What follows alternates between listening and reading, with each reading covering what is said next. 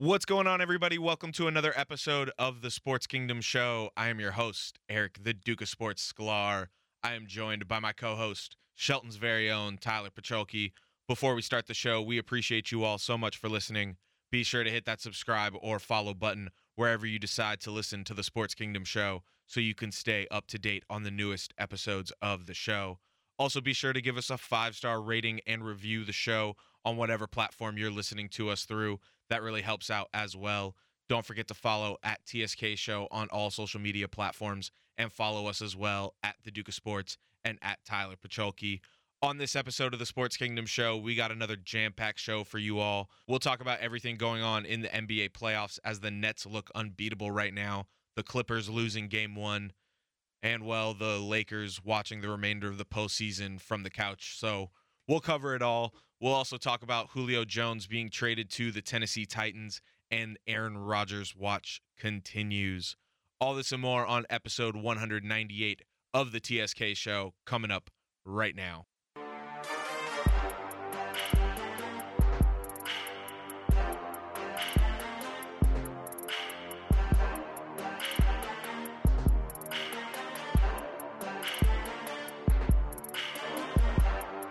Welcome you to the Sports Kingdom. Welcome you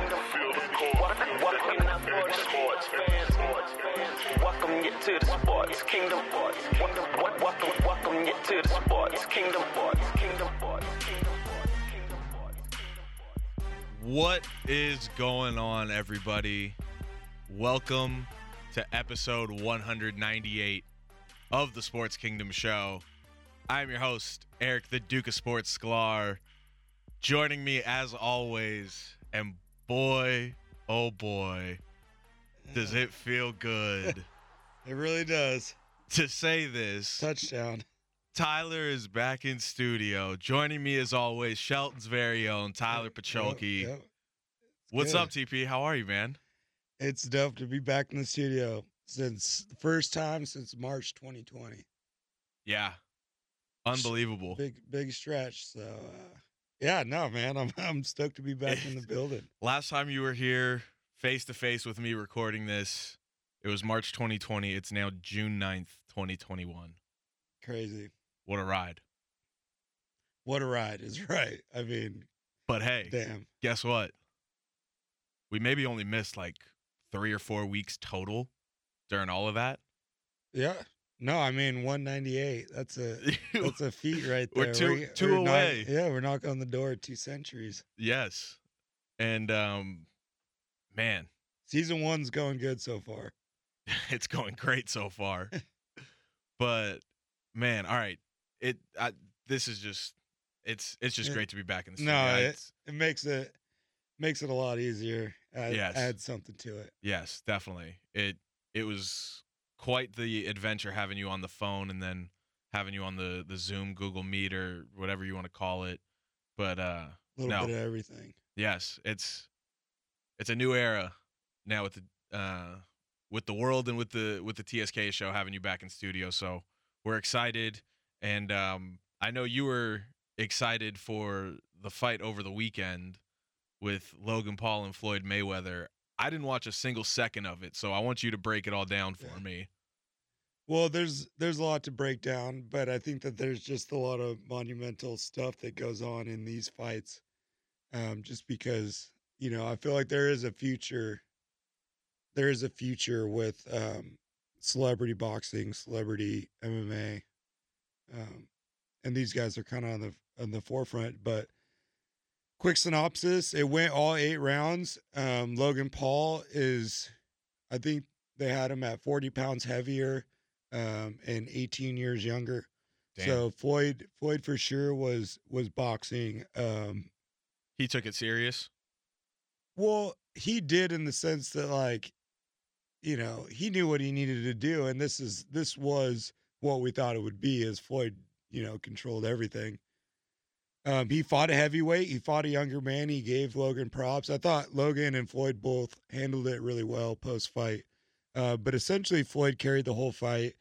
Logan got gas after about 2 rounds, and then Floyd realized that he, even if he got hit by him, it wasn't going to do anything. So Floyd was ultra aggressive as far as like pushing the fight forward, staying in the action.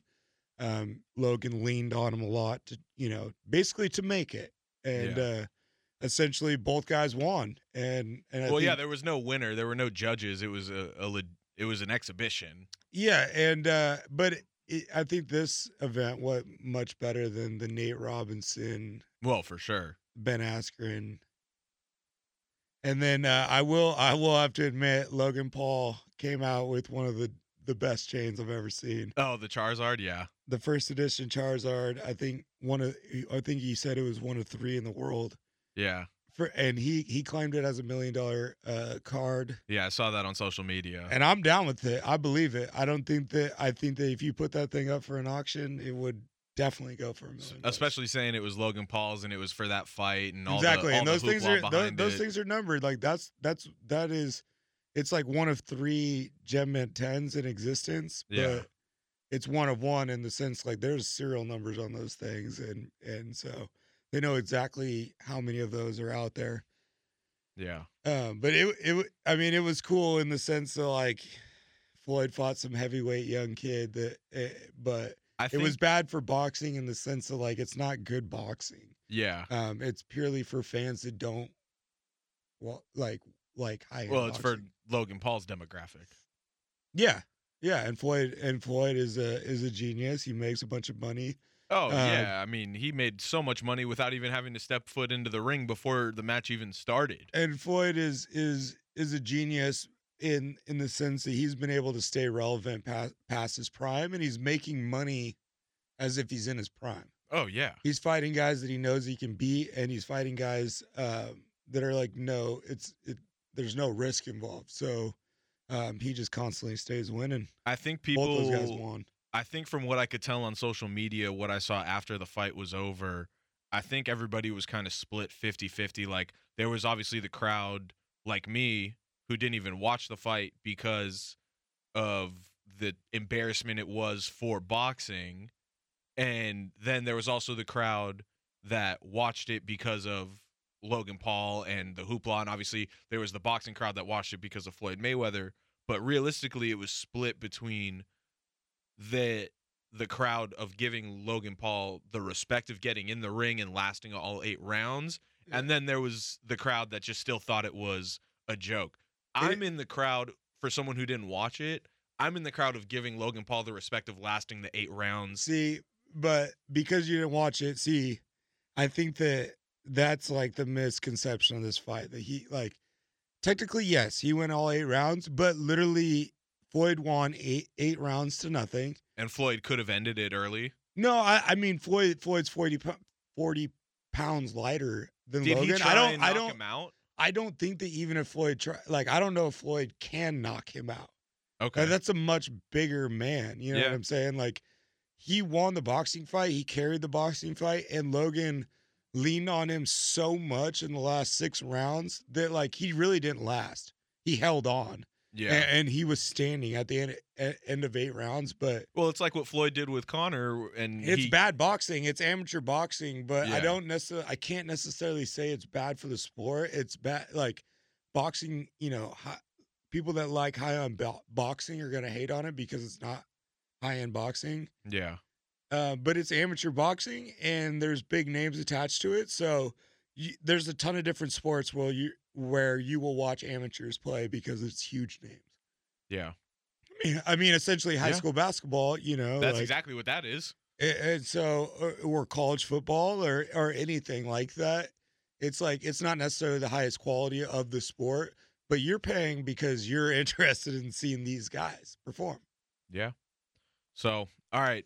Also, I did see Chad Ochocinco. Yeah. I saw on social media he did get knocked down, but he got right back up. So it wasn't necessarily a Nate Robinson situation, but he did take a shot. He did. I mean, Ochocinco had nothing to be ashamed of. He did well. He fought a boxer, got in there. He's an athlete. Yeah, so Brian Maxwell, he's like a legit boxer. I'd never heard of him. Well, I mean, I've never heard of him either. Oh, okay. Because I don't follow boxing like that. Got it. But I think if you followed boxing, you probably knew who he was. Got it. Okay. All right. Well, that's it for the Logan Paul Floyd Mayweather fight because I clearly didn't watch it and I don't really know what I'm talking about when it comes to all of that. I wasn't a fan of the whole Floyd Mayweather fighting a YouTuber. Well, what it does for the sport, I think, is opens up the window for more, different types of fans. Like, there will be some guys that go from never watching boxing to watching one of these Paul guys fights to getting into boxing because of the Pauls. I bet you there are people that have never watched boxing before in their life, and the only boxing they've watched is the Paul brothers. And a lot of young people. So, who knows? Maybe it could be good for it in the end. Yeah, it's a slippery slope because at the end of the day, it's a business, but it's also a sport. So, yep. How are you going to judge it? But all right, we got a lot to talk about with the NBA playoffs. And before we do that, I got to let you know that this episode of the Sports Kingdom Show is sponsored by J Diamond Estates. For all of your real estate needs here in the Los Angeles area, contact Jacob Diamond at 818-451-8539, or you can check out his website, jdiamondestates.com, DRE number 02068-311. Come on, you're getting paid. Ask something. 3 seconds at midcourt. Final seconds.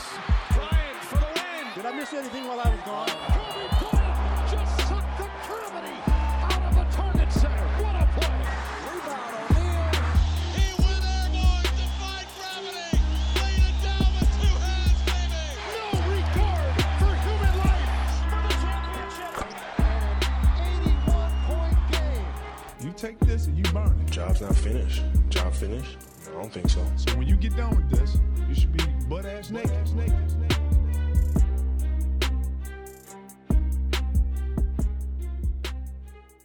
We are in the midst of the second round of the NBA playoffs currently. There's only one game on the slate tonight, Wednesday night, here for the NBA. It's the Phoenix Suns and Denver Nuggets squaring off in Game 2 of their series. Phoenix currently is up 56-42 at home with they just started the third quarter, so it's early in the third quarter, and Phoenix is now up 57-42. So some live updates for you out there. Real quick before we get into what's going on in the playoffs, just some quick housekeeping, Tyler. Tom Thibodeau, he won Coach of the Year. Nikola Jokic, he won Most Valuable Player.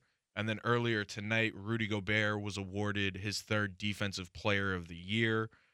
I'm cool with Tibbs winning Coach of the Year. I know there is the segment of people that are advocating for Monty Williams to have been Coach of the Year. I think that is a valid argument as well. But I'm good with Coach Tom Thibodeau winning Coach of the Year. Jokic, I'm good with that as well. He averaged almost a triple-double. First center to win MVP since Shaq did it in 2000. First Denver Nugget to win MVP in franchise history. He was the 41st pick in the draft. Do you remember what was going on during his draft pick? Or were you reminded on social media yesterday? I was reminded that it was a commercial for a quesarito. Yes. And listen, hey, we all probably forgot it because it was a commercial break. I mean, he was not on the radar at all. No. It's not like he was some coveted, European prospect coming over. He wasn't some guy that had pre-draft. No, the Nuggets took a shot on him. And second round pick. The lowest draft pick ever to win MVP. Yep. And then there's Rudy Gobert. Take that for what you will. I mean, I think Miles Turner had a fabulous defensive season, but he missed a lot of games, so obviously the injuries play a factor in not giving him the award. Rudy Gobert, he's 1 year removed from being back-to-back Defensive Player of the Year. 3 and 4 years. Rudy's been that guy this whole stretch, I think. Yeah. I mean, take that for what you will. As far as a 4-year body of work, he's been the best defensive player on arguably the best defensive team, no doubt a top 3 team of the last 4 years. And he affects winning. I mean, they win with a relatively limited offensive He came up with a key block last night against the Clippers, and we'll get to that in a little bit. And he really is, my favorite comparison is Dikembe. I mean, he's a dominant defensive force. He's a dominant rebounding force. He's a leader. He's a little limited on offense, but it really doesn't matter because he doesn't. You don't have to run any plays for him. He doesn't ask for any shots. Yeah. And he's just a dominant defensive force. No, he plays his role to a T. And listen, I mean, I give Rudy Gobert a lot of flack. I'm not his biggest fan. I think he is very, like, you can play him off the court at times depending on your schemes. Drafted 27th overall. Yeah, but at the end of the day, we were talking before we started recording, he is now what, the fourth player with at least 3 defensive player of the years, and there's only 2 other guys that have 4. Yep. There's 2 guys that have 3 and 2 guys that have 4. I mean, and he's in pretty good company with the likes of Dikembe Mutombo, Ben Wallace, And Dwight Howard now. So, Dwight Howard. I mean, it's pretty certain that Rudy Gobert is now a Hall of Famer, you would say. Absolutely. I mean, he's got to be. That's pretty wild that he's already locked up the Hall of Fame so early in his career with these types of accolades. Because let's not forget, he's led the league in blocks multiple years as well. Yeah, it's been a good stretch for him. I think at this point in time, he's put together a good enough body of work to be a Hall of Famer. Yeah. I mean, he's got to be right there with all those, great defensive centers of the past. Yeah. And you're good with Tibbs and Jokic? Yeah, I think Tibbs definitely deserved it over Monty Williams. Not that Monty Williams wasn't deserving, but Yeah. I think that there's an extra hill to climb with the Knicks, and getting that franchise out of the cellar was big time. Well, and my thing is you can't use the 8-0 in the bubble argument for what for Monty Williams' body of work as the coach of the Suns for this season. Yep. And No, that's you what I think a can't. lot of people were trying to attribute. I mean, it's essentially an 8-game win streak. You know what I'm Yeah. saying? Like, those happen. and they I've missed the seen those. playoffs. It didn't missed even it. end up mattering. Exactly. I mean, I don't like to downplay like going 8-0 in a bubble scenario. No, it but was impressive as hell. But it was also just kind of like, well, this team went on a good winning streak like too late. Yeah, if they didn't go on that 8-0 run, I don't think Chris Paul considers them. And they were I don't think they were a serious threat to win any series, if they got in the playoffs. Last year, at least. Last year, yeah. Yeah. So, all right. So we're Yeah. good. We're good with all the Yeah. awards so Yeah, far. Jokic, yep, first since Shaq, super impressive. Yeah, I mean, he averaged almost a triple-double as a center. That's It unbelievable. was a weird year. I think there was a number of guys that deserved it, but Jokic, I mean, he's a special player. And, I mean, the only argument, I think, besides Miles Turner for Defensive Player of the Year was obviously Ben Simmons. And I think ultimately with the stigma of the Defensive Player of the Year award usually going to a center, I think the voters, It's hard. yeah. It's hard to be defensive player of the year and be, a non-rim protector. Yeah, definitely. So, all right, one last housekeeping note as far as head coaching vacancies. Terry Stotts of the Portland Trailblazers, Steve Clifford of the Orlando Magic, and Nate Bjorkgren of the Indiana Pacers, or should I all just say formally now, of the Blazers, Magic, and Pacers. They were all fired, relieved of their duties, you could say, from their respective head coaching positions. That now means Boston, Indiana, Orlando, and Portland are all now open for a new head coach. Going to be interesting to see how the offseason plays out as far as the head coaching carousel goes. I don't want to go too deep into it now because we got a lot to talk about with the playoffs, but I'm sure we'll get to it later on in the offseason. But real quick initial thoughts on these 3 guys letting go or getting let go. Excuse me. Indiana blew it. Should have kept Nate McMillan. Yeah, well, Steve Clifford is a great coach. I think that they should have held on to him through the rebuild because clearly they've just done a fire sale, traded all their stars. yeah. So he's a good coach. Where he goes, that's going to be a win. And then Portland, that was unfortunate. Terry Stotts is a very capable coach. It just was like something has to change.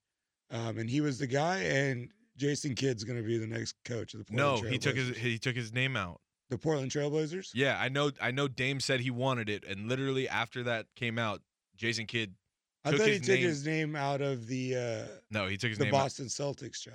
Well, he's not in the running for the Boston Celtics job either. Those candidates came out earlier today.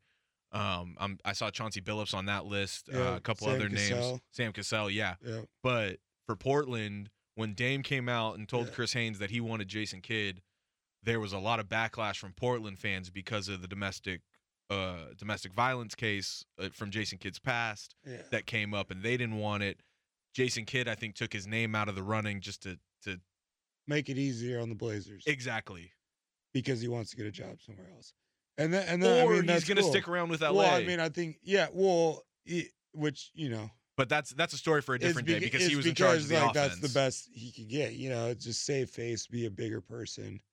He's And also those the kinda- highest, those he's the kinda- highest paid assistant coach in the league right well, now. and those kind of moves are gonna play in your favor as far as character moves. Right. So he kind of But wanted to I don't know. I mean, Oakland point guard, he could be good. Listen, Tyler, you said obviously Terry Stotts getting fired in Portland. Something had to happen. We've been talking the entire time we've been doing the Sports Kingdom show about when is it going to be time to break up CJ and Dame. And clearly, for right now, they've chosen to just get rid of Terry Stotts. Yeah, I just when you got two great all-star caliber players like that in the city of Portland, you gotta hold on to them. You know what I Hey, mean? Rob Pelinka, Like you give can, Portland whatever they want for Dame. you can see it's Whatever they I want. I wouldn't trade Dame for any number of draft picks. Like unless you're giving me a star, I'm not trading Dame because Portland, you can't attract free agents. You have to build through the draft. So if you happen to draft a all-star caliber guy, you have to do whatever you can to keep those guys. They're not going to get, the only reason they got a guy even like Melo is because of CJ and Dame. You know what Yeah. I mean? That's Their recruiting was key. They're the only reasons why any second tier free agent would want to go there. First tier free agents are not even going to think about it. Yeah. Even if Dame's there. Yeah. So I think they made the right move. Unfortunately, I think Terry Stotts is a good coach. No, so he's it a great sucks, coach. But he was Dame's coach his but, entire career. yeah, I mean, I don't know. I wouldn't have fired him personally, but I also don't know what I would do in that situation when you've kind of stalled out. Portland was really at a crossroads. You stalled out, but the worry there is it could get a lot worse. It definitely could get a lot worse. But the good news is, at least for right now, Dame is locked into that Supermax contract. So there is contract security for Portland with Damian Lillard. The only way he's leaving is if they trade him. So They have a good core under contract. For Yeah. sure. and they're I think pretty adamant about keeping that core together, and I think they're just going to try a new coach. We'll see what happens. They've got the talent. They're right there. They're knocking on the door. Yeah. So, all right, let's get into the playoffs. Tyler, we haven't talked since. Well, we haven't talked on the show at least. We've definitely talked since the Lakers lost, but we haven't talked on the TSK show about the Lakers losing to the Phoenix Suns. They lost 113-110 in Game 6 to the Phoenix Suns last Thursday night. Anthony Davis did give it his best effort in Game 6 to play, but when he was out there, he clearly looked like he was not moving well at all and was not 100%. From what I read and could tell from what was reported is that he didn't necessarily re-aggravate that groin injury, but because it was his groin, the start and stop movements were what was really aggravating him, and it was still pretty painful for him, and that was what was really impacting his mobility. He tried to get up for a block on Devin Booker, I think it was, and that was really the moment where he took himself out of the game, and it didn't work out. He gave it his best effort, but Game 6 was what it was. Game 5 and 6, man. I just Phoenix was on. Well, and here's they the were thing. Phoenix's night, and the Lakers weren't at 100%. So, even with the Lakers at 100%, who knows if they win games 5 and 6? Yeah. So it's like that's if you lose someone like Ant Davis, it's just really hard to compete. Yeah, and honestly, now that I've had some time to really process it, I'm still more mad about Game 5 than I am Game 6, because at least in Game 6, I know it was because their backs were up against a wall in an elimination game. They still played with more fight in Game 5. They cut the lead to 10 points in the second half, and honestly, it's just really hard to look at this season and think that this team played up to its full potential. I said it all along. Their biggest demise was going to be the injuries because of how little time they would have had together to put it all together on the court. And I mean, for the record, the condensed schedule, and this is according to Harrison Fagan from Silver Screen and Roll on SB Nation, and we're going to try and get him on in the next couple of weeks to really get a deep dive on the Lakers season and what to look forward to in the offseason. But he tweeted out after Game 6 when the Lakers lost, the Lakers only practiced 17 times during the regular season, had 4 shoot-arounds and 7 postseason practices. Yeah. That's insane. That is insane. Although I think, that was a similar circumstance for every team. Oh, for sure. No, and I'm not trying to use it as an excuse. That's the reality for all teams. But yeah, no, I mean, it definitely makes it tough. I just think that, outside of LeBron and Ant Davis injury, even if one of those two things doesn't happen, your season's going a lot differently. Yeah, and I mean, you get better seeding. You exactly. You give yourself a better chance to win the playoffs. I don't necessarily think this team had enough talent to win it. If this team was on the floor, they would have got it done. Exactly. But we really just didn't get to see the team come to fruition because people were hurt. Yeah, it's hard for me to really be upset about the Lakers getting bounced in the first round as a 42 and 37th seed when they had to beat the Warriors to even get into the playoffs from the play-in game. And the main core of this team had a 71-day offseason. AD missed 36 games. Braun missed 27 games, along with all the new additions to the team. Well, it's just like, who knows? None of that may have mattered if Ant never got hurt. Exactly. They were 21-6 on Valentine's Day when AD got hurt. If Ant doesn't get hurt, this season could just go completely different, and they still could be the favorites. Now, what I found really interesting was from the exit interviews I was listening to from the players, it sounds like a lot of these guys want to come back and run it back now that this team will have a full offseason and a chance to get healthy. So because there's enough talent. Exactly. I mean, and they know they had a wasted opportunity. Yeah, kind of. I mean, it hurts when you got the talent to win and don't win, but yeah. I mean, for the most part, this was out of the Lakers' control. And Davis's injury, really, I think he could have survived LeBron's injury and had him playing at the caliber he was playing in these playoffs. But Ant, you couldn't recover from it. He didn't come into the season healthy, and that was very evident. Yeah, I mean, I just think that the season really just went as Ant Davis went, and that's, Yeah, and I mean, listen, here's the thing. But this is Ant Davis too. This is his MO. This is not the first time this has happened. Unfortunately, it probably won't be the last. This is a big guy. He's fragile. I don't know if he's ever played a full season. I don't believe he's played a full 82. So, I mean, yeah. I'll double check that right now. But he's a guy that gets injured. Yeah. So, I mean, he definitely needs he needs the most games he's ever played in a season is 75. And for him to if he goes on and they win the championship next year, to get 2 healthy AD playoff runs out of 3 years is pretty good. Yeah, and listen, I mean, at the end of the day, I think his main focus this offseason needs to be health.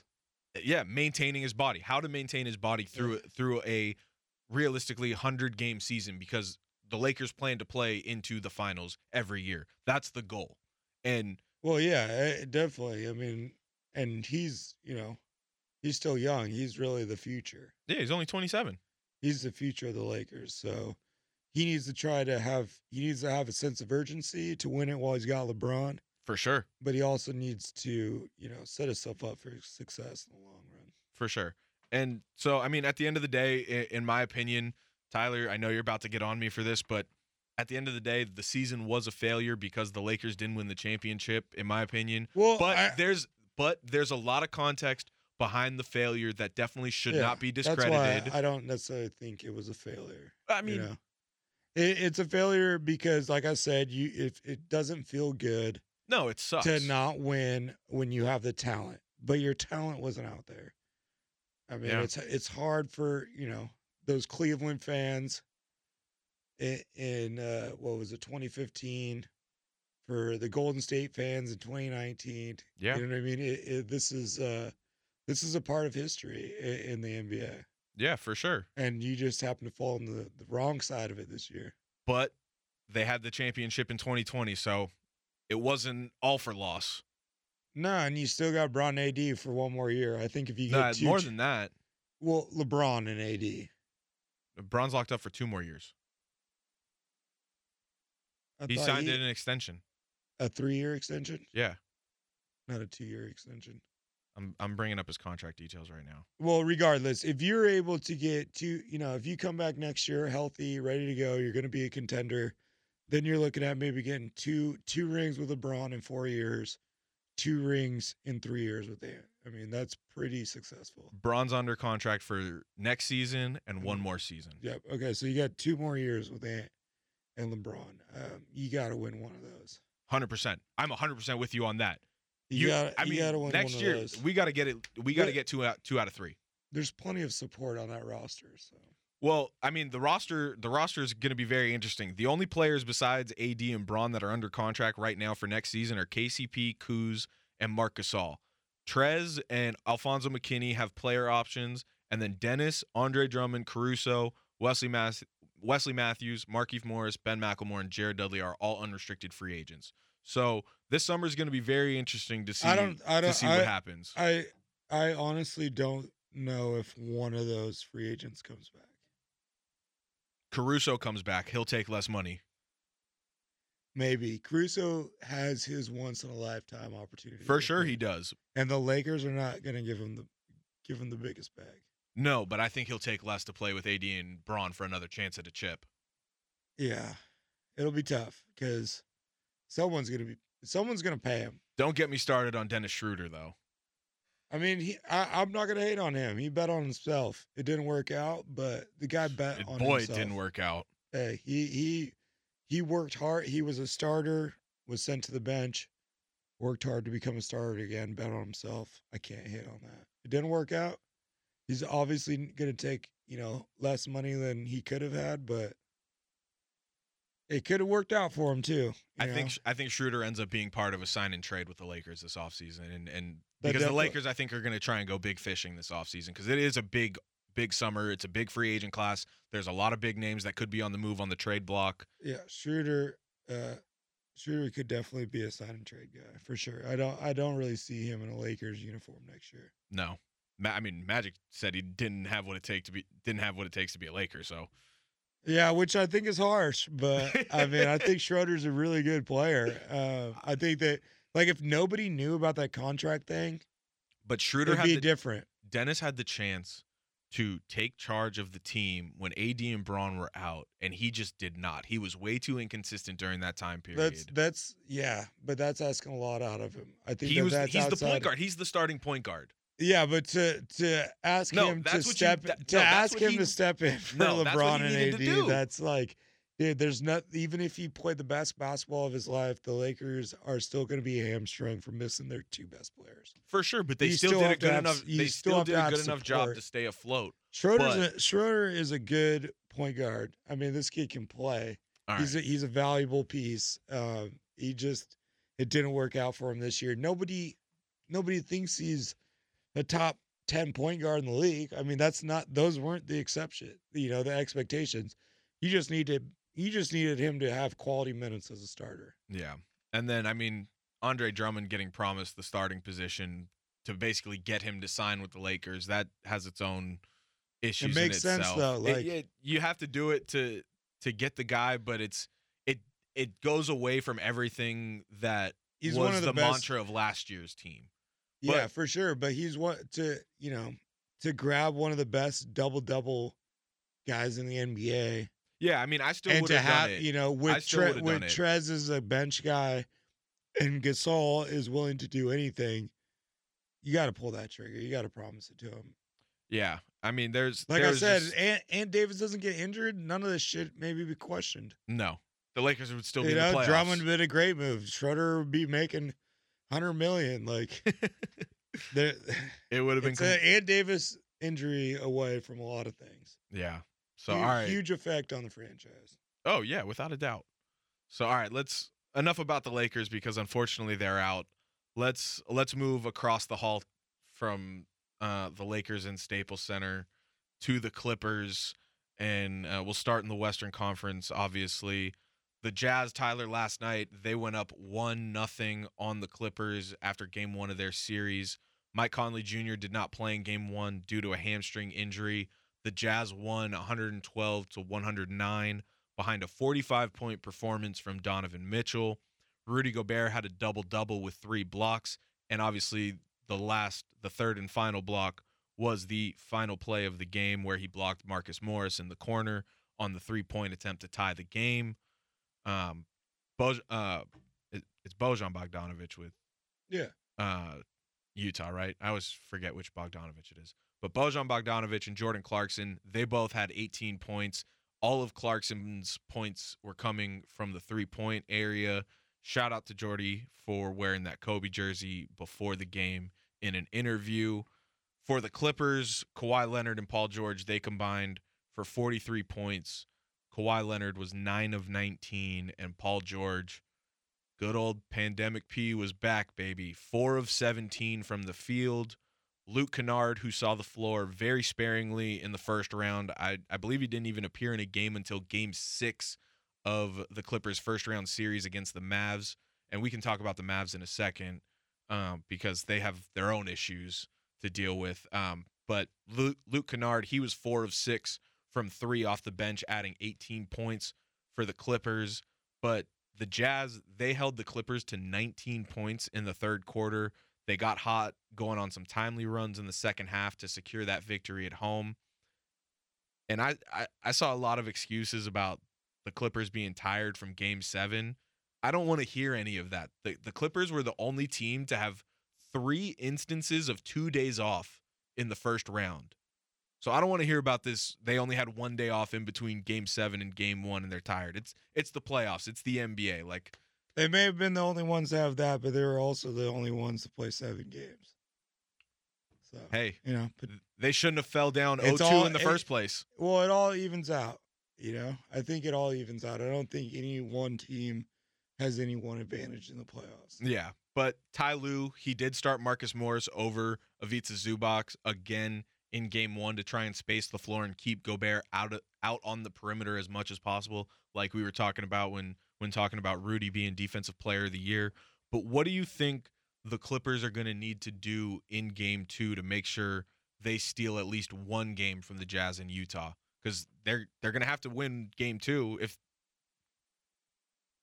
Yeah, no, I mean, you definitely don't want to go down 0-2 again, but I mean, I think the Clippers have plenty of juice to beat this team. You know what I mean? Like, they just need to be on offensively. And because Utah is such a good defensive team, I do think that they've got a heavy hitter with Donovan Mitchell, but their secondary scorers, guys like Ingles, Clarkson, I don't know if they're necessarily. Ingles didn't have a great game, but Bogdanovic and Clarkson coming up with 18. And Bogdanovic, Clarkson, Ingles, I don't know if I'm necessarily scared by them. If you hold Donovan not if Mitchell, I'm Kawhi Leonard and Paul George. If Donovan Mitchell has any resemblance of playing at a human level, then you got a chance to win. Really, Paul George is just like, he's got demons in Utah, man. You just need something out of him, and he really is just like one playoff series away from everybody like giving him the pass. Like, if he just like started playing well for one series and the Clippers won, everyone would forget about it. Like, it would move on. You know what I mean? Like, if the Clippers go to the Western Conference Finals and Paul George plays really well, like, he's gotta break this plateau. It's unbelievable. It's gotta be partly mental. Listen, I mean, I make jokes about Paul George and his playoff woes all the time, but at the end of the day, I know deep down Paul George is one of the best players in the NBA right now. Like, it's unreal. He played so well against LeBron and Indiana. Well, and that was pre-injury. And it's just it's sad to see because he's not like, he is a really high caliber player. He's not playing like it in the times that you need him to play like it. So it's kind of tarnishing his legacy when really he should be known as like a top tier, top 15 player in the world type of guy. Yeah, for sure. I mean, he's a stud. Now listen, They need just normal from him. Kawhi's doing his thing. Kawhi's playing good. Yeah, Kawhi's been playing unbelievable these playoffs, and he did everything he could to get them back in that Mavs series. Deep. And the Clippers are deep. They can do a lot of different things lineup-wise. I was surprised to not see Pat Beverly out there for longer because Donovan Mitchell was so hot. I thought maybe it would just be something that Ty Lue could throw it at Mitchell because Beverly is just a pest, that maybe it could throw Mitchell off somehow, some way. I think maybe we see him a little bit more in game 2, but I was really disappointed in Kawhi Leonard not taking that last shot with 7 seconds left. Yeah, for sure. I mean, he has to take that shot. If I'm Morris, I'm pissed. You know what I mean? Like I get Paul George passing it up because he's going through whatever he's going through in his head. No, but both of those guys, like, yeah, one of those guys got to take the shot. It can't end up in Marcus Morris's hands, especially if Rudy Gobert's guarding him. It's just like, even if he's not, I mean, even Marcus Morris doesn't have a person within 15 feet of him. And Marcus Morris didn't have a bad game. He's been but pretty solid from like, 3 lately. You gotta live and die with your guys. You can't. And now that doesn't feel good. Like, I would much rather have Kawhi attempted the shot and miss than that. And realistically, I know there's always been the argument with LeBron making the right pass in the last second to pass it to a teammate. There was still 7 seconds left. They could have got a rebound and kicked it back out, maybe if it was a long rebound. But Joe Ingles, I'm pretty sure, was the one closing out on Kawhi. There was still enough room for Kawhi to just let that bitch fly. Kawhi should have took the shot. I mean, without a doubt. Plain and simple, he should have took the shot. He should have known. That was not a LeBron make the right play Not moment. at all. That was not like not he was all. being doubled and he found the open guy or Morris was wide open in the corner.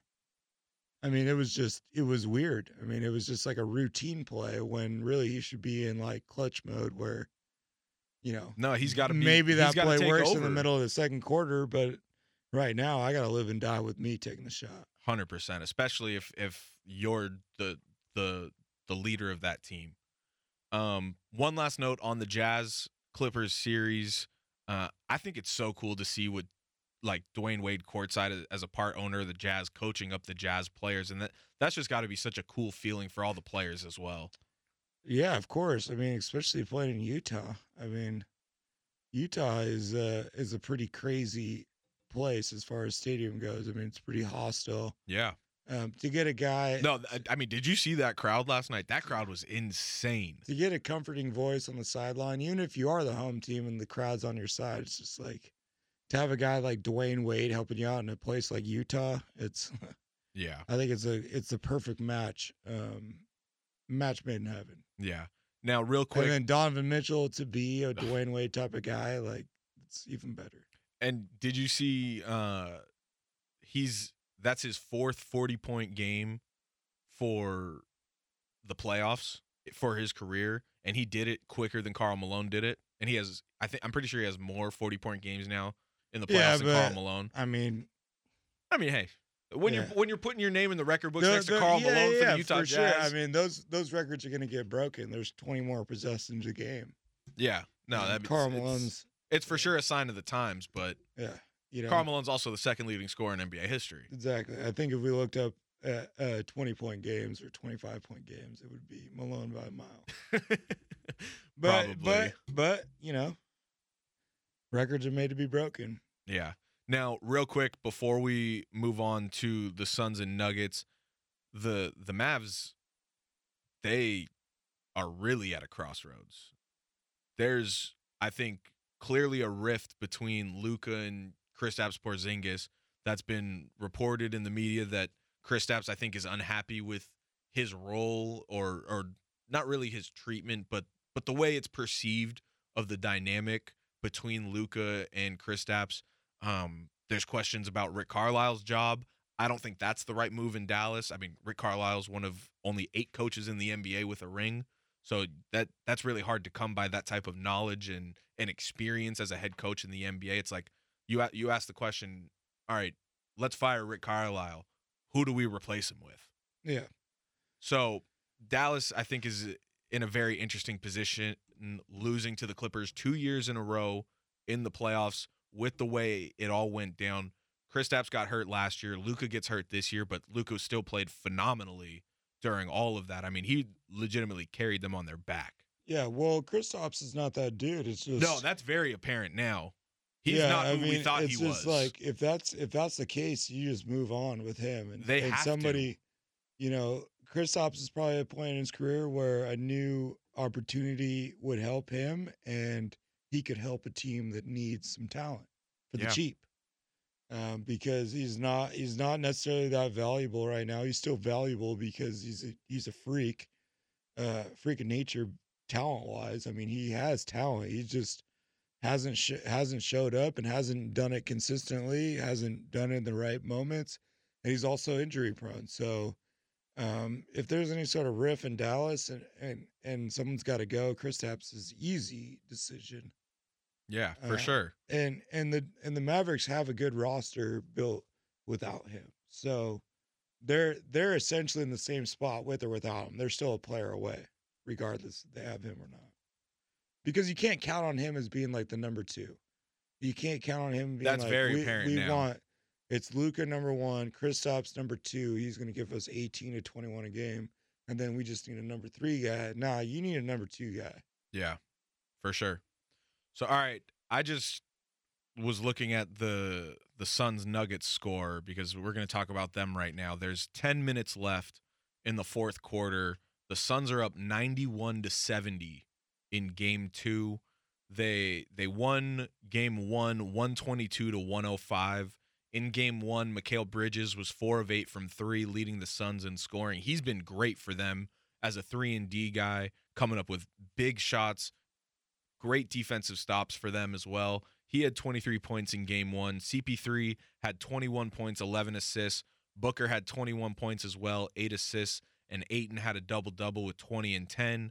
For Denver in Game 1, Jokic had 23 and 9. And Aaron Gordon added 18 of his own. But Michael Porter Jr., who was very key in the first round for Denver against the Portland Trail Blazers, he tweaked his back in Game 1. He did play in Game 2. He's currently 2 of 12 with 8 points. Jokic has 24 and 13. But for the Suns, it's been a well-balanced attack. They're up now 25. Booker's got 18, 10 and 2. Chris Paul's got 11 and 15. Ayton's got 15 and 10. Bridges got 13. He's 1 of 7 from 3, so that's an off shooting night for him. But I mean, Denver is just dominating, or Phoenix is just dominating Denver right now. What does Denver need to do to tie this series once going back home? They got nothing. I don't think they got anything for Phoenix without Jamal Murray. They need Jamal Murray. Yeah, I mean, Will Barton did come back tonight, but he clearly didn't affect the game. Nah, he's not going to move the needle in a 7-game series. Yeah, I mean, he's 16 maybe minutes, 10 points. Maybe if they had Jamal Murray, that would make a difference. But, Denver's playing with kind of a half-loaded deck. They're missing one of their 2 stars. Yeah, they still have the MVP, but, I would – Devin Booker, Chris Paul, and Ayton I got to take over a Jokic, Michael Porter Jr., Aaron Gordon scenario. Well, here's the thing. You said Devin Booker and Chris Paul. The starting backcourt tonight for Denver was Austin Rivers and Frank Campazzo. Which it's been. I mean, exactly. That's been their starting lineup. Yeah. But you're pitting that. Nah, yeah. The Phoenix Suns have not all Frank the Campazzo. It's Facundo. Phoenix I has don't know all. why I said Frank. I think they have all the advantages in the world. I think this is going to be a Phoenix in 5. Yeah, I think Denver Jokic gets will win 1 because they have Jokic, and he could definitely win a game. But Ayton's a big young kid that can run around and bash with him.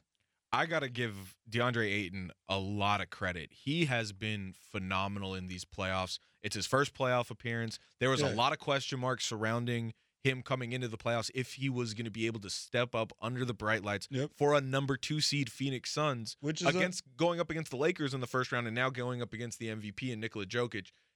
Ayton's been phenomenal. Yeah, which makes it, He was the number one pick for a reason. Yeah, people questioned him before he made a playoff appearance, and now it's like, come Well, on. I mean, now that he got everybody's caught with seen the him, steroids, and then he got hurt. And last year, it's. I mean, and the steroids was like, I don't What know. are you doing? It's iffy at best. I don't know. Who knows? I don't think I don't necessarily believe that he was. I think he got caught with like a diluting substance in his piss or something like that. Yeah, it was. I feel like it was sketchy. It wasn't necessarily like. But he still steroids. missed 25 This games kid was last a year. freak of nature in No, high he school. is a freak of nature. I mean, this dude is massive, and I think he's just showing the world whatever. If you've seen this kid play, he's showing the world what he can do. Yeah. You kind of knew if you've seen him play. Yeah. I mean, I've been a big Ayton fan since the jump. Like when he was coming out of the draft, I felt like he was the number one pick because it's rare to find a big guy like that. And I think that even through the suspension, it's just like you just got to give this kid time. He's young. Yeah. No, and I think that's always 22. the case. That's always the case with big guys coming into the league so young. You just have to give them a little bit more time. He's a real center. I mean, this is a real 7-footer. This is Without a a real doubt. solid guy. So, I mean, I really realistically have the Suns moving on to the Western Conference Finals as well. It's going to be interesting. I think the Jazz-Clippers series is really a toss-up still. I think it realistically could go 6-7 games. Yeah, I think it goes 6-7 games, but I do think the Clippers are going to play the Suns. Don't know. I'm ready. heavily rooting for Jazz Suns right now. Yeah, I think the Clippers have set themselves up. It's like all three of their series could be equal difficulties.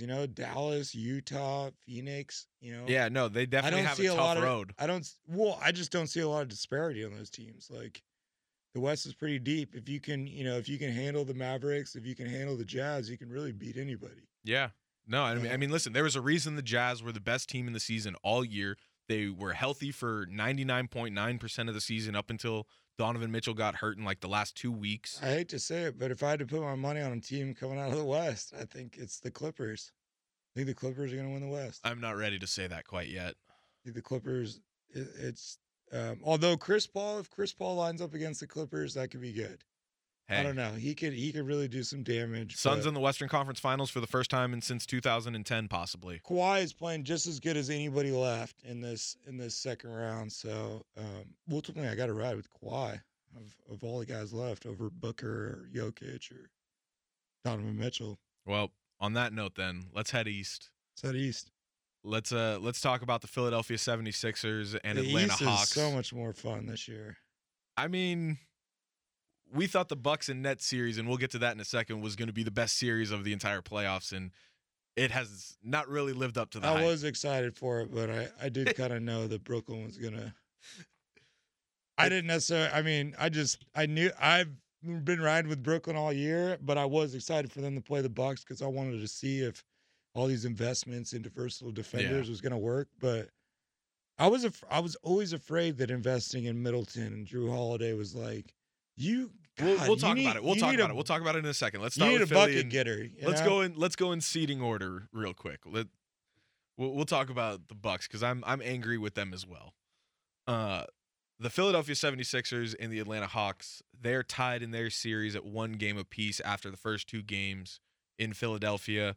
Atlanta came out hot in game 1. They had a 20-point lead at halftime in game 1, but thanks to a 41-point fourth quarter, the 76ers, they were able to make it a close game, but the Hawks ultimately ended up squeezing that one out 128 to 124.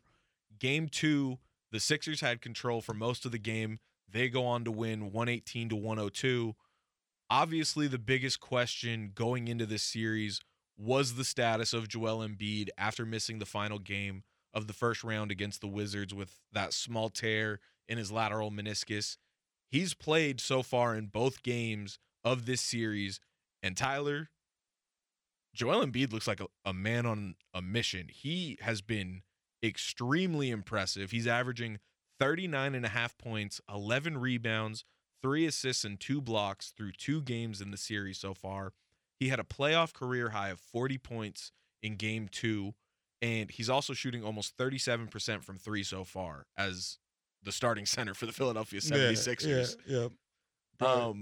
arguably their best 3-point shooter. Yeah, and now my thing with the 76ers is Ben Simmons in game 1 had 17 points and 10 assists while being 7 of 7 from the field, but only 3 of 10 from the free throw line. All right, 17 and 10, double-double, perfect from the field. Great. You can't be going 3 of 10 from the free throw line. And then in game 2, he only had 4 points, 7 assists, 3 rebounds on only 3 shot attempts, and then missed both his free throws. He's a liability. Huh? I mean, he's a I liability down the stretch. I need more from Ben Simmons. Well, you know, it's just down the stretch. You can't. I mean, he's a great basketball player. He can make a lot of things happen throughout a game. But you can't rely on him. You can't play him down the stretch, unfortunately. You can't. If he goes the line, he's a liability. If people leave him open and they go double Embiid, he's not going to go get a shot for you. I mean, really, Tobias Harris is kind of your second Well, leader. Seth Curry and Tobias Harris have been doing their job. They're averaging 21 apiece for the series so far. Embiid is a monster. I mean, I thought that Atlanta was going to win this series because I thought Embiid was hurt. we were expecting Embiid not to play. Well, and if he did play, it was like on some right. We sort thought of he would be tear, limited. You know, he's been unreal. If Embiid's on the court, Philadelphia wins every game for the rest of the series. Yeah. And If Embiid's not on the court, I do believe that the Hawks win this series. But like Embiid, like Ben Simmons's liabilities down the stretch is only going to hurt him when it matters. Like Eastern Conference Finals, NBA Finals. You're not going to be able to win a championship if your second best player can't play at the end of the game. No. And now to your point of Although Philly, the Lakers did it with Shaq. That's a bit different. It is. They also had Kobe. Yeah, for sure. But it is tough. I mean, it makes it really hard. You need your guys to be on the court. But to your point of if Embiid is out there and playing the way he has been so far this series on a bum knee, the Hawks now have DeAndre Hunter. He's now out for the rest of the season because he has a small tear in his lateral meniscus, but it's, I'm guessing, worse than Embiid's is because he now needs surgery. So Hunter was a huge piece for the Hawks.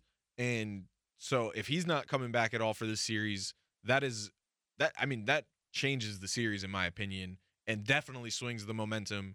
If it wasn't already in Philadelphia's favor, it is now. You know, they have the Hawks are deep. I mean, Gallinari is not a bad, guy to bring in. You just essentially you're trading offense for defense. Yeah. But I mean, what are you expecting now from Atlanta to try and salvage their season heading back home? I mean, I just think they're going to keep trying to do what they do, run and gun. They have to play through Trey. Get Trey going, which is what they do. I mean, that's obviously the smart. They need energy from Collins and Capella. I liked when Capella and Embiid were going back and forth on those dunks. I feel like the Hawks are playing well. There's nothing the Hawks can do to win this series. It's all about the Sixers. Yeah. No, but I mean, I feel you. The Hawks, if the Hawks win it, it's not because of them. It's because of the Sixers. Yeah, the Sixers lost the series. You know what I mean? The Hawks didn't win it. The Sixers are a better basketball team with Embiid on the court. Without Embiid, the Sixers are not better than this Hawks team. That's essentially as simple as I can break it down. It doesn't matter what the Hawks do. It only matters what Joel Embiid does. Yeah. They could play the best basketball for the next, 3 games they've ever played. But if Embiid's out there, they got nothing for him. No, I mean, in game 1, he put up 39 points, and then he follows it up with 40 points in game 2. First Sixer to score 40 since AI. That's sick. Well, in the playoffs. Yeah. I mean, I was not expecting this type of Joel Embiid. No, neither was I, but I also didn't think, he'd be on the court healthy. So he's obviously just there's no team in the NBA that can guard him. So you got to just hope to outscore him. And that's going to be tough. Yeah. And I mean, listen, game 1, the only way the Hawks won was by scoring 128 points. Yeah. And that's what the Hawks do. I mean, they have that ability, and that's the only way they're going to get out of this series if Embiid is on the court. But yeah. But I find that very unlikely. I need more out of Ben Simmons. That's for sure. Yeah. We'll see if we If get I'm a it. Sixers fan, I need more out of him because I know that's going to keep us from winning a championship. I mean, you're not. Well, gonna, without a doubt, that would you're be not what gonna- holds you're you not back gonna- from a championship. You're not going to beat Brooklyn without Ben Simmons on the court at the end of the game. You need him to guard Kevin Durant, and you need to have him, be able to hit shots. And facilitate the offense. So that's going to be a tough hill to climb. Yeah. And now, speaking of Brooklyn, we will end our NBA playoffs talk on the Brooklyn Nets and Milwaukee Bucks. We thought this was realistically going to be a more exciting series. The Nets, they're currently up 2-0 on the Bucks Which it can be exciting still. The Listen, series doesn't start till someone loses at home. You're right. If Bucks come out and fucking put work in these next two, it's one thing. I hope so. But the series is shifting to Milwaukee after the first 2 games in Brooklyn. James Harden has already been ruled out for Game 3 after missing the majority of Game 1 and all of Game 2 because he injured his hamstring early in the first quarter of Game 1. But his absence hasn't really been noticed because the Nets have been dominant. KD and Kyrie combined for 54 points in Game 1, with Blake Griffin adding 18 points and 14 rebounds in a 115-107 Game 1 victory. Game 2 was a blowout. And the Nets, they were up 49 points at one point. KD and Kyrie combined for 54 points once again. And Blake Griffin had a nasty putback dunk, and then he yammed on Giannis. And I just want to say he might owe Detroit some money after his performance Nah, with you don't the know. Nets so far. You know who owes Detroit some money is the fucking Clippers. Well, yeah. That's I don't blame Blake at all, man. That guy got screwed to a whole nother level. I knew he was a capable player. anyway. You don't go from being outside of Ant Davis, the best power forward in the game, to an obsolete guy. And let's not forget, he played the 2019 seasons to get them into the playoffs on a bum knee. So, or he tried to get them into the playoffs The in Pistons? Yes. Yeah. So I'll give him that credit. Yeah. But anyway, once the bench was emptied by Steve Nash, when the game was out of hand in Game 2, the Nets were able to hold on for a 125-86 Game 2 win. Tyler, I don't know if you know this, Tyler.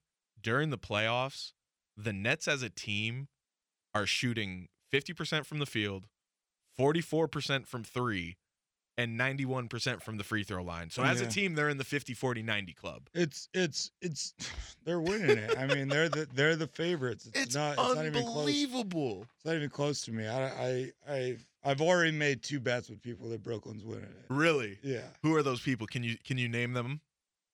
You don't have to if you don't want to. Yeah, I can name one. The homie, the homie Luke. I don't know if Luke's ever been on the show, but I made a bet with him. I don't know if other dude wants me airing it out Okay. because of his alliances. But no, Brooklyn. It's too good, and the funny thing is like they only need 2 of those 3 guys because they're essentially just as good of in my eyes, they're just as good of a team with 2 or 3.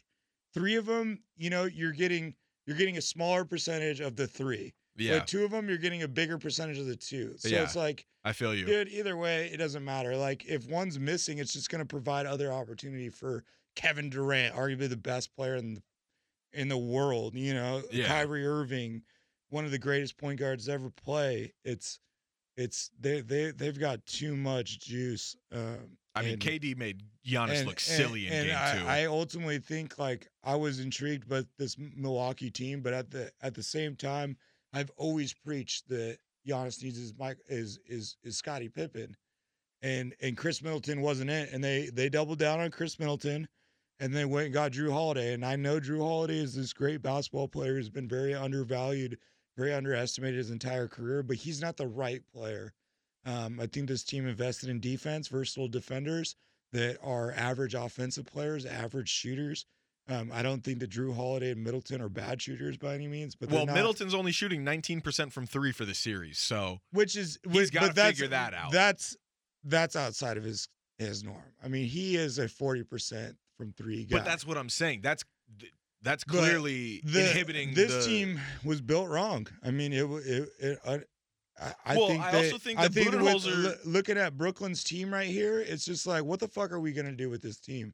How are we gonna win in these next 3 years with this team right here that we just paid $400 million for? Yeah.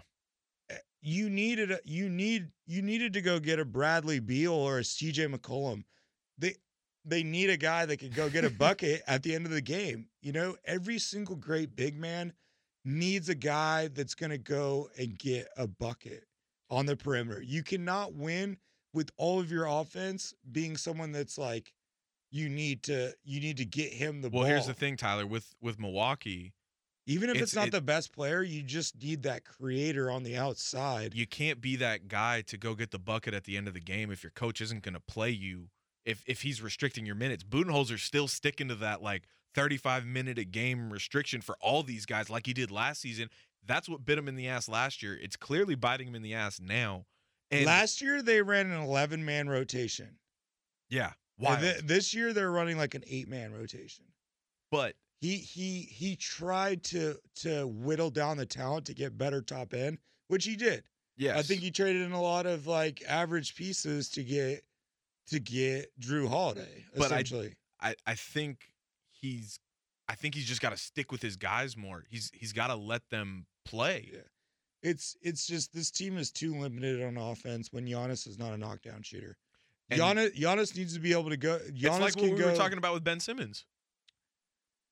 Yeah, but I think that Giannis is better than Ben Simmons. I for agree with- sure. I And agree don't- Giannis and is a he's better player than he's Ben a better Simmons. free throw shooter, and he's a better. Well, Giannis hasn't been great with the free throw shooting so far this postseason, and he's No, been getting but caught he's- at the line for 10 seconds. No, but he's better than Ben Simmons. Yes. And I think that like Yes. Ben Simmons doesn't take shots. At least Giannis has the attempts that Right. you need from your star player. But they're just not going down.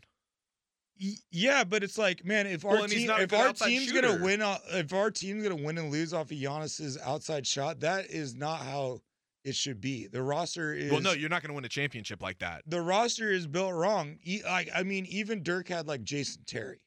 Like Jason Terry was not necessarily like a top tier like guy. No, that's a But- great. That's a But great. he was a guy comparison. that could go get a bucket on the outside when you needed it. You could run a pick and roll, Well- and it's like, who do we guard? You know what I'm saying? If Giannis is cutting to the rim and you've got a guy coming off the screen, I'm just gonna say CJ and Brad Beal as like a good example.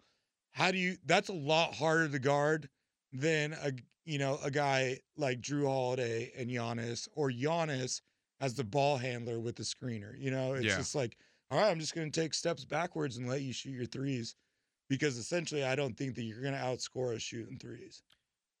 They Yeah. have a great defensive basketball team and they have a really good roster, but they legitimately don't have the right number 2 guy. I think Drew Holiday and Chris Middleton would be exceptional number 3s for Giannis, but you can't have Giannis and 2 number 3s. Yeah, it's pretty crazy to think that for the majority, like Giannis for the most is part, I think Giannis will eventually shoot 40% from 3.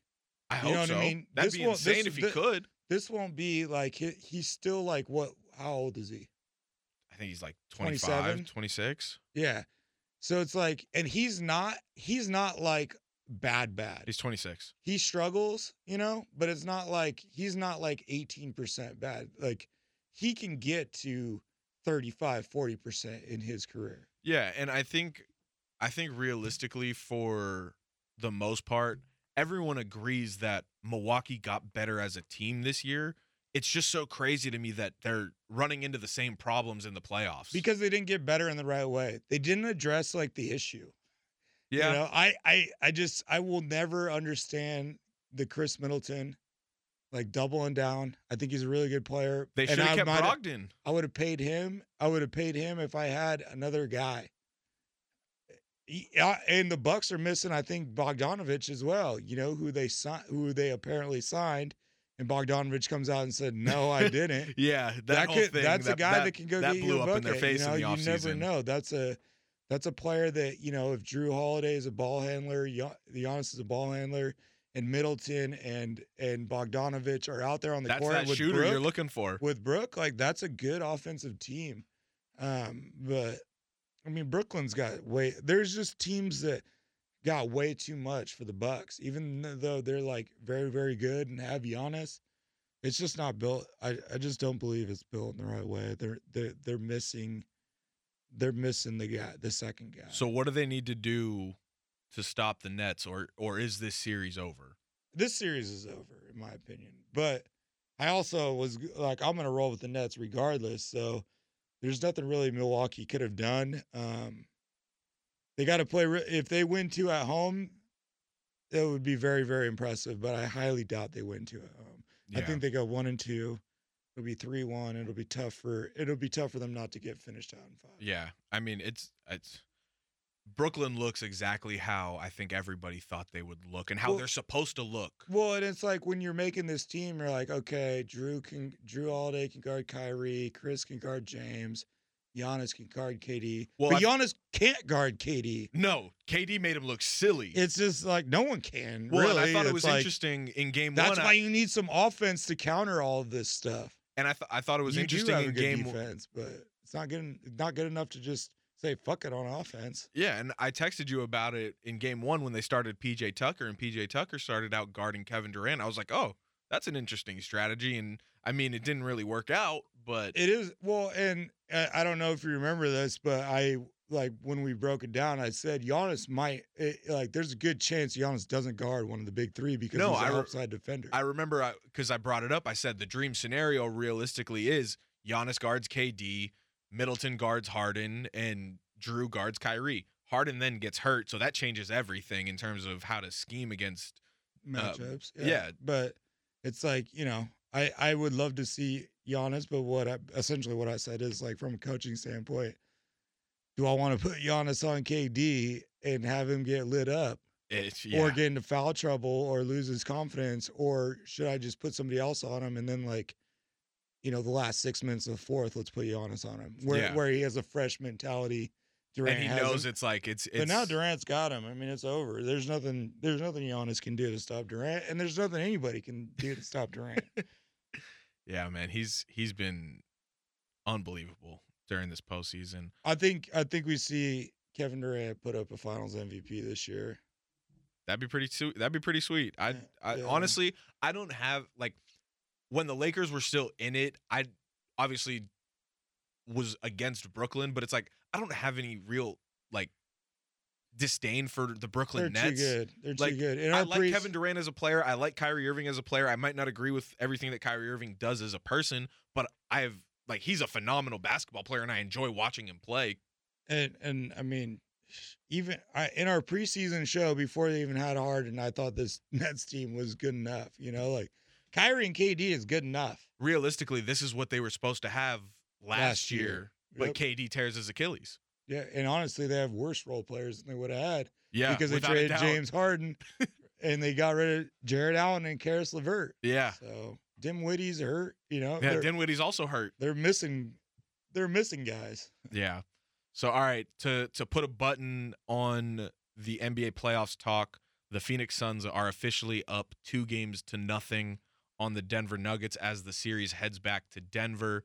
Phoenix won 123-98 in Game 2 in Phoenix. So, any last thoughts on the NBA playoffs before we move on? Nah, man. I think it's Brooklyn. I have a feeling that you're right about that, Tyler. But all right, let's hit the gridiron before we get out of here. I'm just about that action, boss. You play to win the game. Hello? You play to win the game. That's why we took the damn field. I'm just here so I won't get fined. Straight cash, homie. But they are who we thought they were. And we let them off the hook. That's as good an effort as I've ever seen in my life from a running back. Don't you ever talk about me. Wilson toward the end zone. The hold is down. The kick clears the line. And Greg Zuerlein sends the Rams to the Super Bowl. Are you kidding me? Seattle's going to the Super Bowl. It's my quarterback. So for the third week in a row now, Tyler, we are going to talk about Julio Jones and Aaron Rodgers. Obviously, the two biggest headlines of the offseason since free agency has ended, really, and the draft has been over. And now that we're getting into offseason OTAs and mini camps and all of that, these have really been the two biggest storylines. And we'll start with Julio Jones because there actually is an update with this storyline. And Julio Jones was traded officially to the Tennessee Titans. He is going to be wearing number 2 for them, no longer going to be wearing the number 11.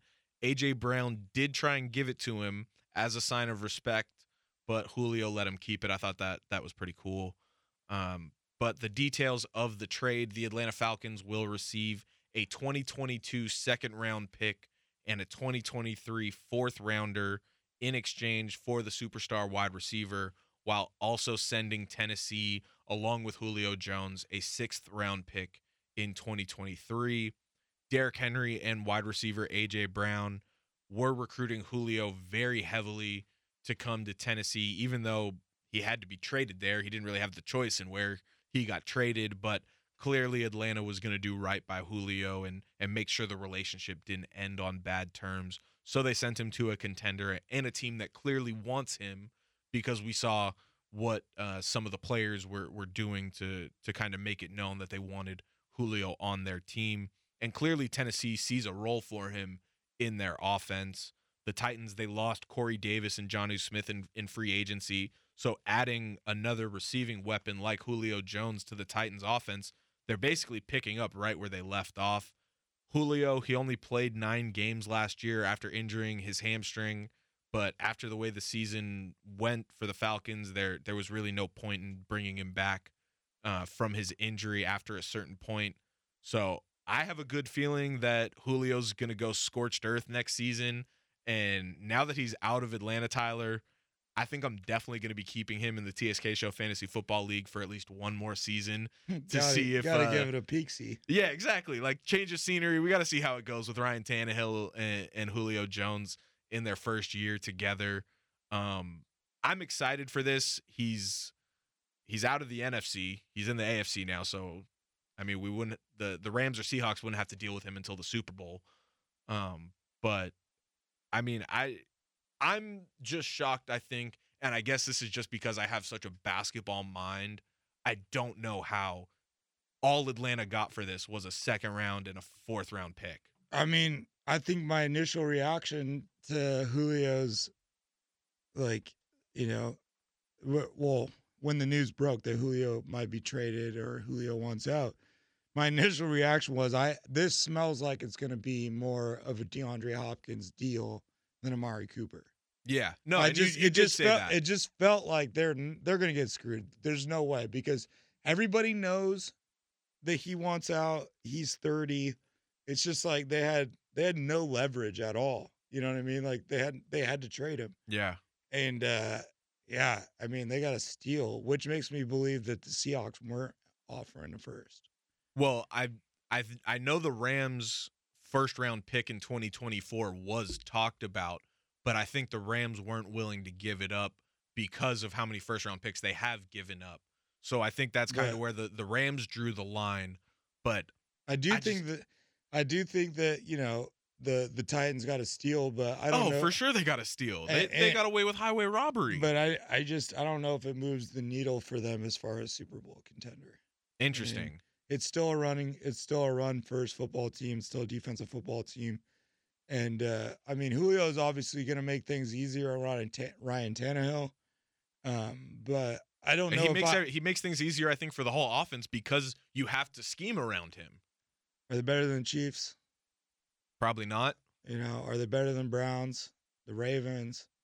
I mean, the Browns, I think they give them a run for the money because their defense is solid. You know, I think there's a lot of good teams in the AFC that are better, which is ultimately, you know, I think the ultimate question now. They're definitely in the hunt, though. But I mean, and I think most of that criticism comes from Ryan Tannehill and my belief that he's kind of a second-tier guy. He's not. I don't think Ryan Tannehill. I think he's an underrated deep threat, though. He would need to have a really, really dominant team around him to win a Super Bowl, which Julio Jones, mean- A.J. Brown, and Derrick Henry ain't that bad, bro. Derrick Henry and Julio are arguably the two most physically dominant players at their position. So, I mean, it could be nasty, but I still don't think you go away from Derrick Henry. No. And if you, I don't know. I don't see the Titans win the AFC, but this makes them a better football team, no doubt. Definitely. So, all right, Aaron Rodgers.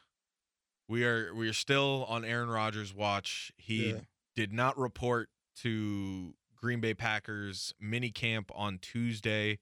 This makes it the first mandatory offseason event that Rodgers has skipped this offseason. He is going to be subject to a $93,085 in fines if he does not show up for the entire 3-day minicamp. Adam Schefter reported on Monday that the Packers have discussed giving Rodgers an excused absence, which would then waive the fines, which obviously is a sign of good faith to Aaron. If they don't waive the fines, then Aaron Rodgers would be fined just over $15,500 for missing Tuesday. The fine goes up to just over $31,000 for missing today on Wednesday. And if he doesn't show up tomorrow on Thursday, it goes up to $46,540. The fines during training camp, if he doesn't show up to training camp, meanwhile, run $50,000 per day and are mandatory. They cannot be rescinded by the team as a sign of good faith. Those are mandatory. And Rodgers has already missed enough of the offseason program to forfeit his $500,000 workout bonus. So there's a little bit of financial stipulations in what this means for Rodgers missing this time during the Green Bay Packers offseason workouts. He also, if he does end up retiring and walking away and never coming back to the Green Bay Packers again, he would probably have to give back some signing bonus money. I believe it's somewhere in the $6 million range. But we keep saying it every week we talk about it. The longer this goes, the less likely it is Aaron Rodgers shows up to the Green Bay Packers this year. And I don't know what it's going to take for me to stop believing that, except for Aaron Rodgers showing up to the Green Bay Packers. Yeah, no, I don't think that's happening. I don't think he's coming. And the financial stuff is like all, it's all good info, but it's not a factor. It is. I think it's clearly a factor if we look at how the Lions treated Barry Sanders and Calvin Johnson. Well, I'm saying like these fines are not what's gonna, No, Rodgers ain't showing up to save money. That's for damn sure. I agree with that.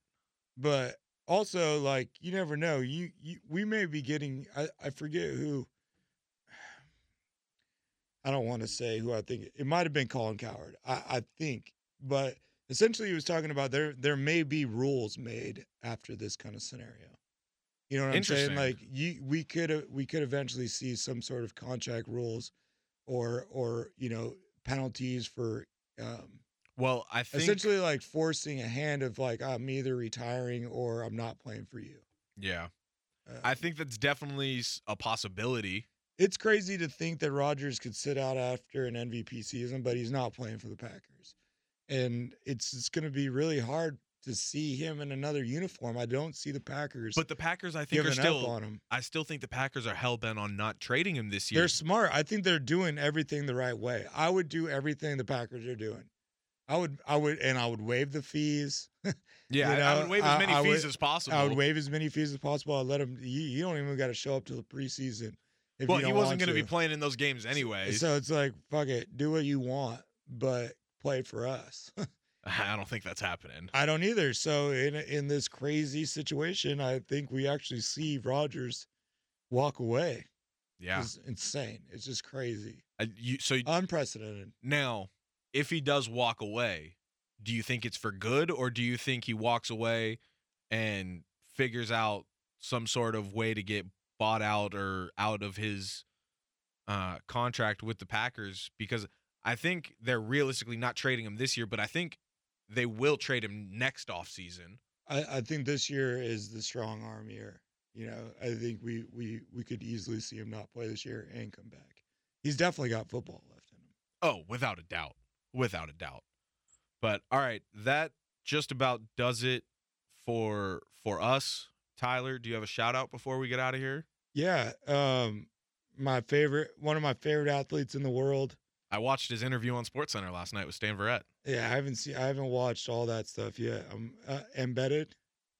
No, it's not embedded. He just did an interview on SportsCenter last night live with cool. Stan Verrett. Yep, I've yet to dive into. I don't think it was live. I think it was pre-recorded, but it played live on the like primetime SportsCenter after the games last night. Yep, I've been waiting for like Thursday, Friday night to really dive into it. But my guy Nate Diaz, one of my all-time favorite athletes, definitely my favorite fighter ever. He's fighting on Saturday against Leon Edwards in a fight that was rescheduled. It's the first ever 5-round fight that's not either the main event or a belt I saw fight. that. So that was in the contract for the last fight, and they kept it. He's a he's a different kind of guy, but they put him up against the number 3 welterweight in the world. So I mean, he's going in there and fighting a real killer, Leon Edwards. And if he wins this, do you think he has aspirations of another big fight? Here's the thing: everybody wants Nate. After every single UFC event, somebody says his name because it's money. I mean, outside of Conor, I think he's the second biggest ticket in the UFC as far as like just he's gonna bring the people and the money. And then on top of this card, we have the main event is Stylebender. Oh wow! And in between Stylebender and Nate Diaz, we have the flyweight title bout. So I'm not, men's flyweight is the smallest division. It's not necessarily very popular. There's not a ton of talent in it, but it's still a belt fight. So we're gonna go Nate Diaz flyweight belt, Stylebender Vettori 2. And then I do got to shout out one prelim fight, and that's the hometown kid, Chase Hooper. He's the youngest fighter in the UFC. He's from Enumclaw, Washington. Oh wow! And he's on this undercard, so he's not a guy that's a star quite yet. He's nothing, he's not necessarily a household name either. But if there's anything he's hanging his hat on, he's the youngest guy in the UFC. He might even have been the youngest guy ever in the UFC. He's 21. Damn. He's 21 years old right now. That's pretty sick. Did he win the Ultimate Fighter or something like that, No. or he just got a contract on his own? Yeah, he was. I mean, he was a professional fighter before the UFC, and just was able to get in there, get some big wins young. That's pretty sick. I think he entered. I think he entered at 19. Wow. In the UFC. Well, I know I will definitely be tuned in because anytime a Diaz brother fights, there's always going to be fireworks. Yeah, and I mean, really, this one, Nate could really mess up the UFC when it comes to rankings and stuff like that, and next fights because, Dana promised Colby the belt fight against. I don't want to mess this up, but Dana promised Colby and against Usman. Usman Right. doesn't want Colby. Usman, and if Nate beats Leon, you could see Nate getting a chance for the belt. Nate's an unranked fighter. They rank the top 15 contenders. So the top 16 people from each division are ranked. Nate's not even ranked. He's fighting the number 3 guy. If he beats him, it just throws a wrench into everything, just like when he beat Conor, and that's what the Diaz brothers are here to do. I'm not surprised. They're here to fuck shit up.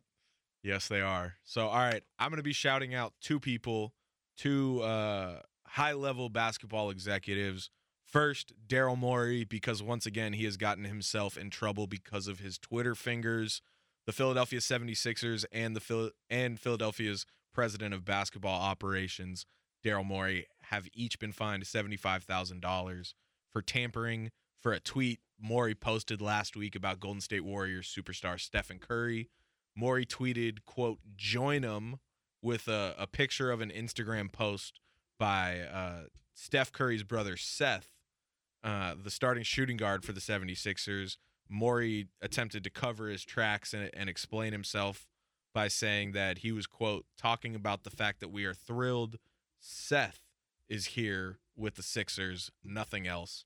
So $75,000 going from Daryl Morey to the NBA, as well as from the 76ers organization for just two little words. And then the It second. must be nice to be rich. I mean, when a tweet costs you $75,000, it's like, Hey, listen. Let's not even count the fact that the NBA is still paying for another tweet that Morey threw out there.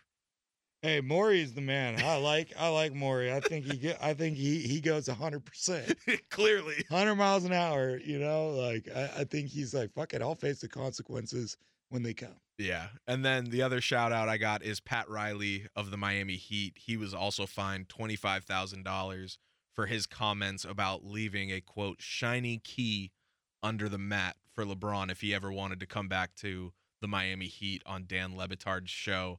So shout out to Daryl Morey and Pat Riley for keeping tampering alive and well in the NBA, because realistically everybody knows it happens. So that's all I got for my shout outs. Tyler, you got anything else before we get out of here? Nope, I'm ready. All right. With that wraps up this episode of the Sports Kingdom Show. For Tyler Pacholke, I am Eric, the Duke of Sports Sklar. Tyler, it was so good having you back in the studio, man. Yeah, man, definitely good to be back in the stew. Makes it a lot more fun. Not that it wasn't fun, but it makes it a lot more fun, a lot easier. Yes. Get in the flow of things. Yes. So it's back to normal now, baby. We're Yeah, back. Yeah, a little piece of real life. Yes. So with that, like I said, that wraps up this episode of the Sports Kingdom Show. For Tyler Pacholke, I am Eric, the Duke of Sports Sklar. Be sure to rate, review, and subscribe on Apple Podcasts, Spotify, the iHeartRadio app, or wherever you decide to listen to the Sports Kingdom Show so you can stay up to date on the newest episodes of the show. Don't forget to follow at TSK Show on Facebook, Twitter, and Instagram. Follow us at the Duke of Sports and at Tyler Pacholke. We appreciate you all so much for listening. Stay tuned for the next episode of the TSK Show. Peace.